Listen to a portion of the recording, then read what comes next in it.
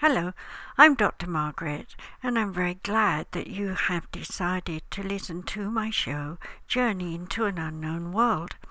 This is a show where I take normal points of view and kind of put a different slant on them to help you think about your life and things that you do in a different way. Today, I've decided to talk about the ideas that we get when we're very small.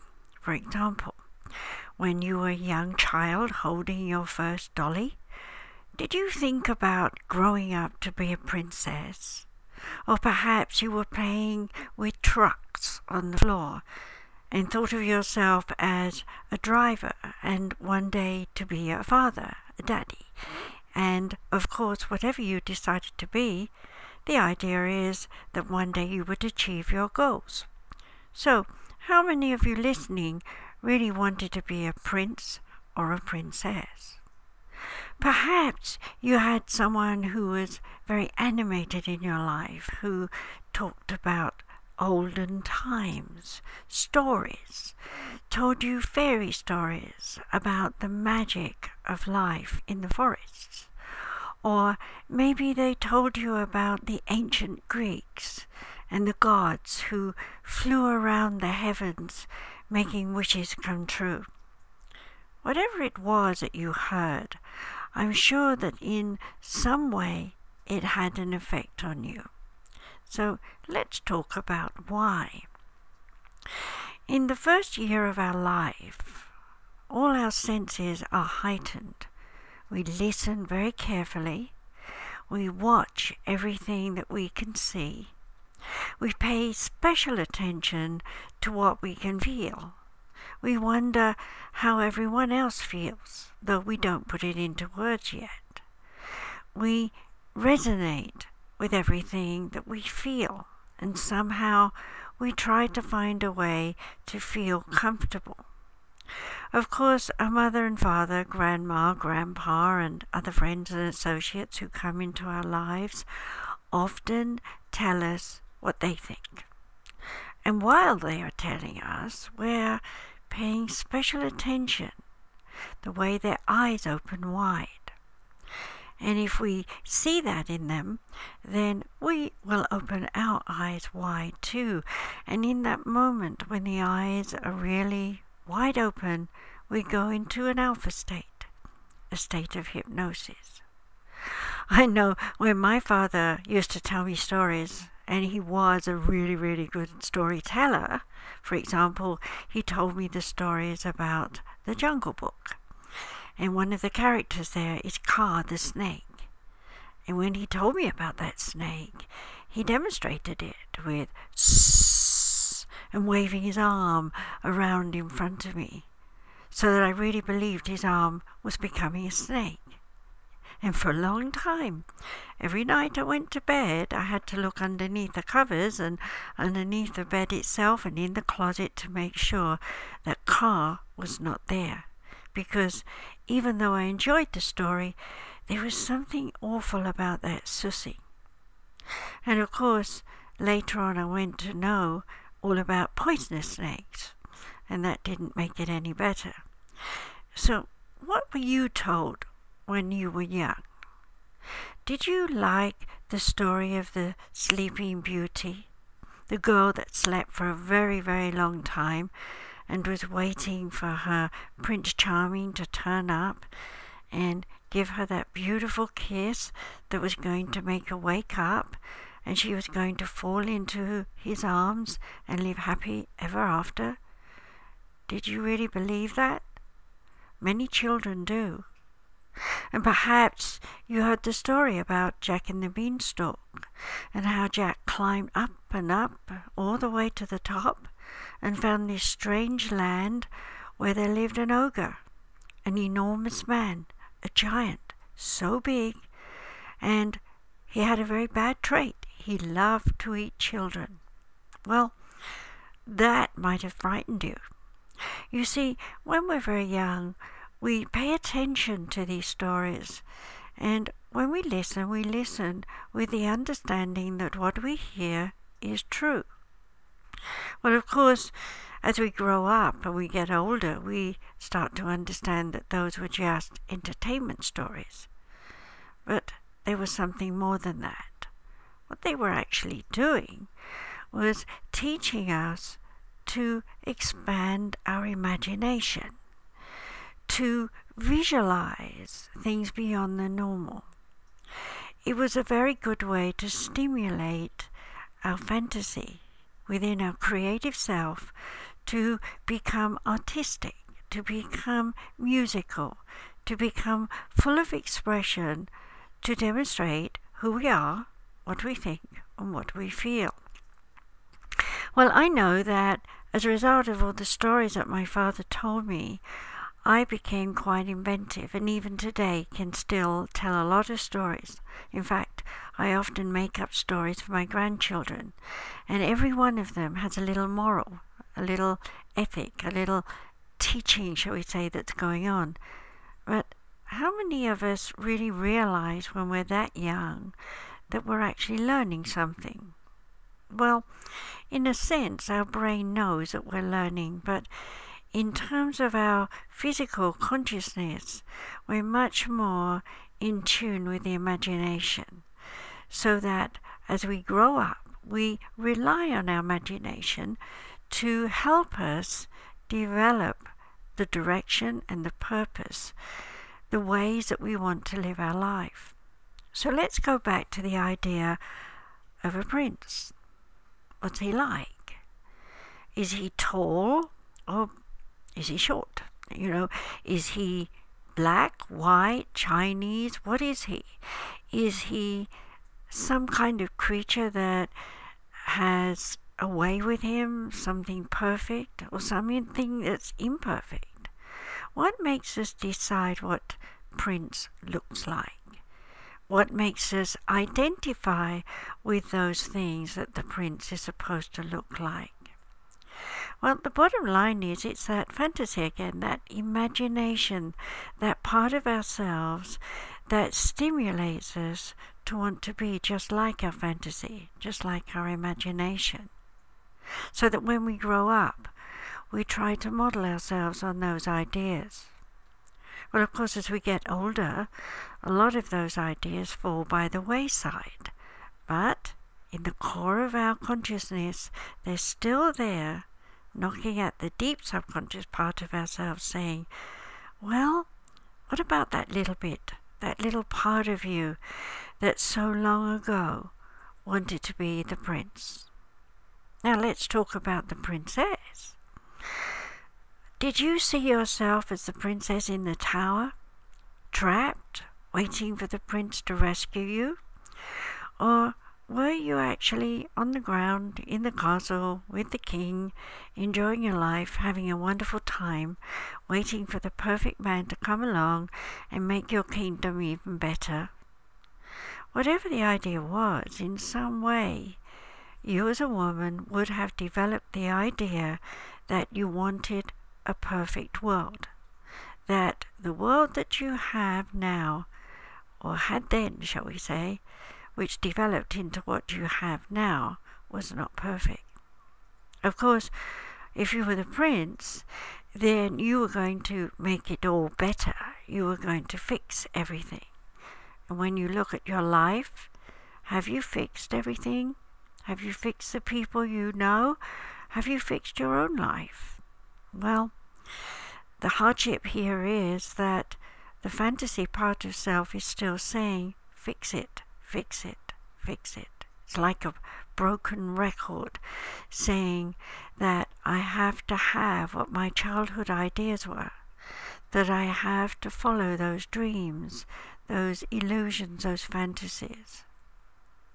Now, if we make a giant leap to you as an adult, and you look at all the things you've done in your life, have you ever stopped to think that some of the things you believe today are not founded on truth, but rather on your imagination, the illusions that you had as a child? What about the foods that you like? When I was a very small child, my mother used to insist that we had dessert after every meal. That is the midday meal or the Sunday lunch. And of course, here I am all these years later, and I still want my dessert, my sweet touch, something tasty after I've had my main meal. I know that I don't need it. I know that it isn't necessary part of my diet, and yet it's still a comfort.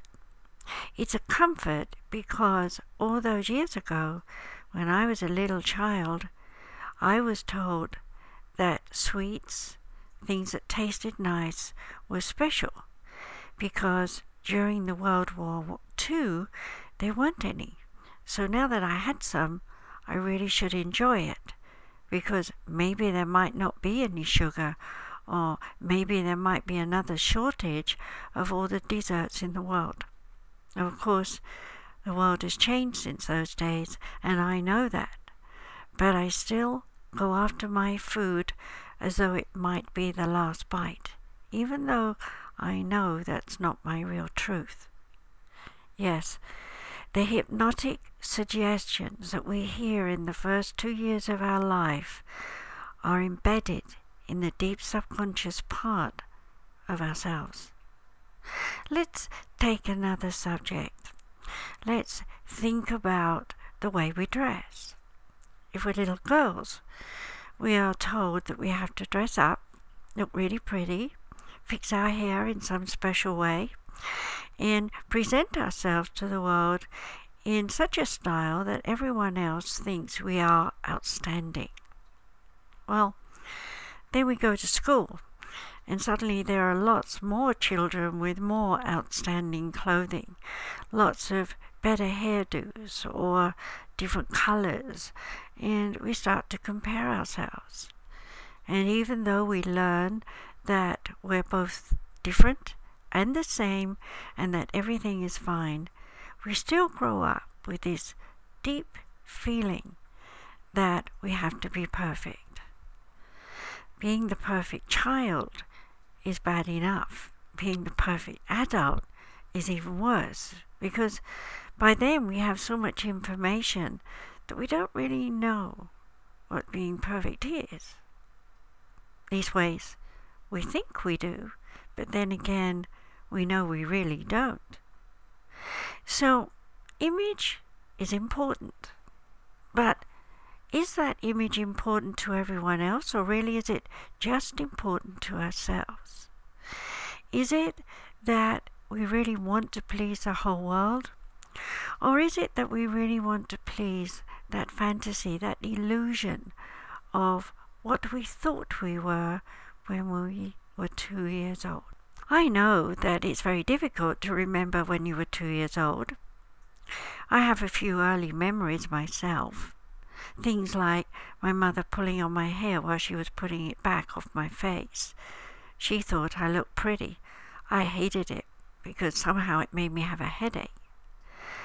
We had to do things that our mother and father wanted us to do.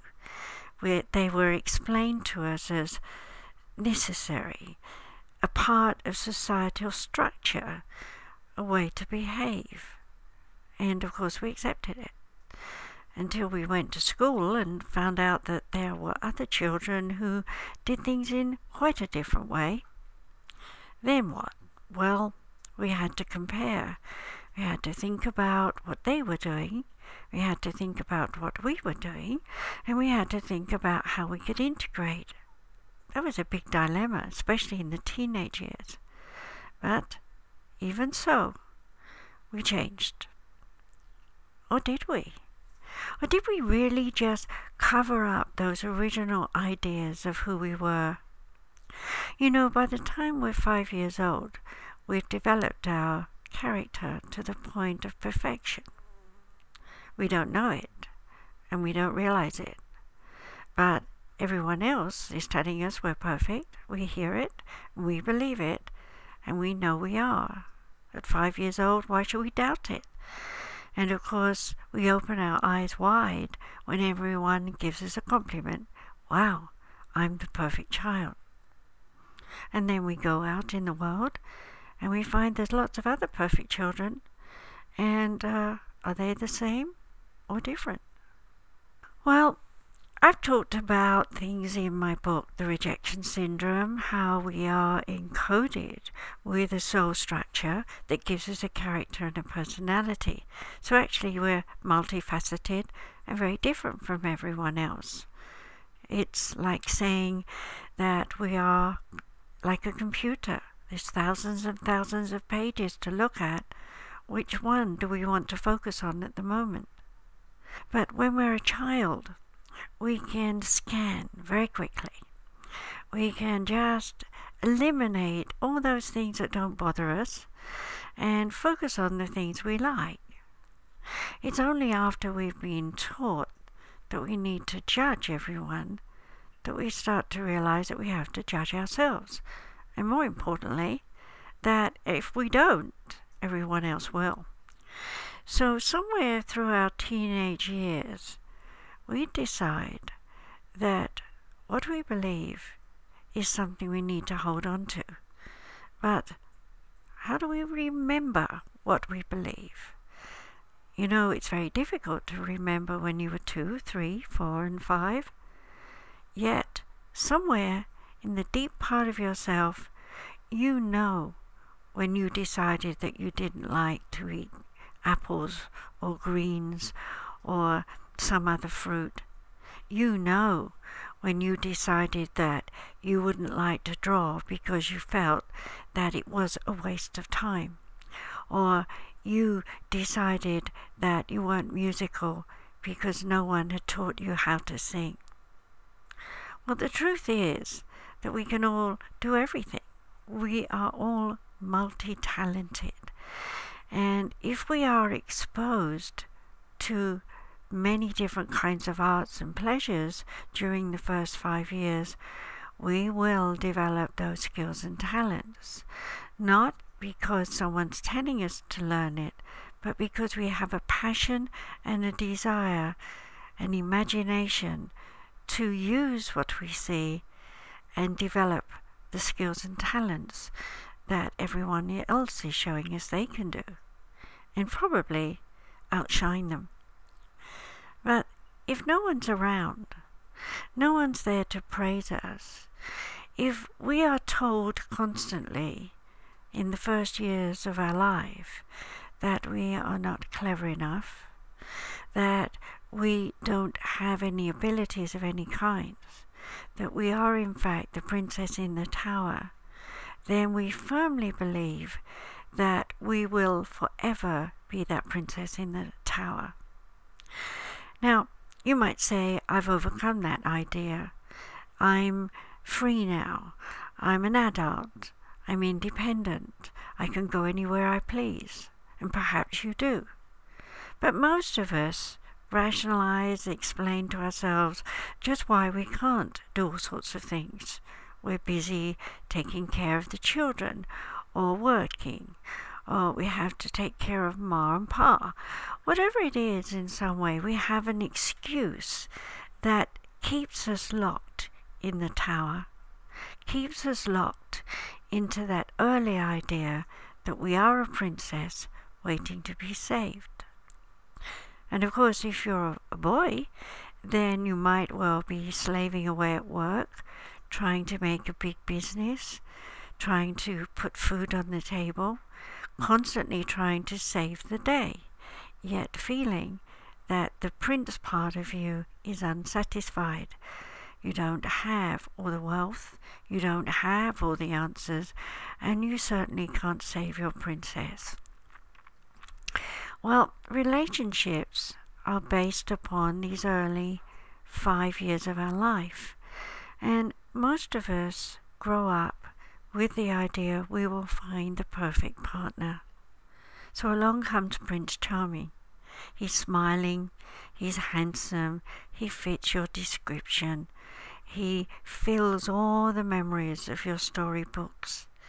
And yet, once you spend time with him, somehow he doesn't quite fit the bill. It's rather like trying to stuff the doughboy into a biscuit or cookie cutter.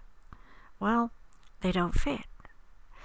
Well, the poor prince, he is busy trying to please you, rescue you, get you out of that tower, get you out into the world, have all the things you want, need.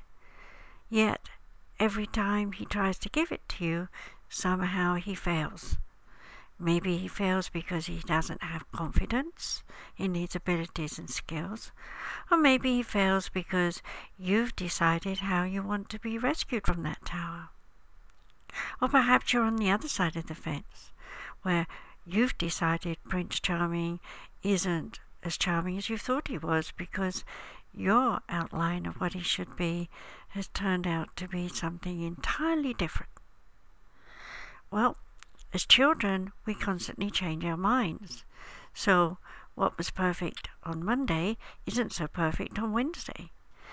And we don't remember that, not consciously anyway. And when we grow up, we become changeable.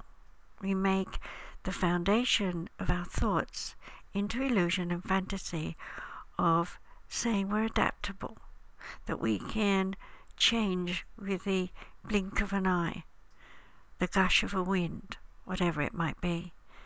And yet somehow we haven't really changed. All we've done is play a game. It's like tossing a coin up in the air. Heads or tails. Which is best? Well, the ultimate thing is we don't really know because we're not satisfied. So Prince or Princess isn't perfect and we're grumbling and we're blaming them because we want them to be perfect. And of course, we want ourselves to be perfect. I spent a lot of time researching a lot of people over the years, and I've looked at a lot of health issues. And I found that 99%, that's a big number, isn't it? 99% of the world's population has a problem with the way they think and feel and conduct themselves in their life. Well, you might say those who have lots of money and they have their fast cars and their boats and their fur coats and so on must be very happy. But the truth is most of them are not. And believe you me, I've met some very famous and very wealthy people and had to counsel them as much as I have with the very poor, needed, down and out, trodden people. So, no, it's not about materialism. It's about what we've seen, what we've heard, and what we've felt in those first 5 years. It's about the illusions and the fantasies that we believe during those childhood years. We build on them. We put them down as foundation stones. Now, some people might say, well, that sounds like we're building on sandcastles. And in a way we are.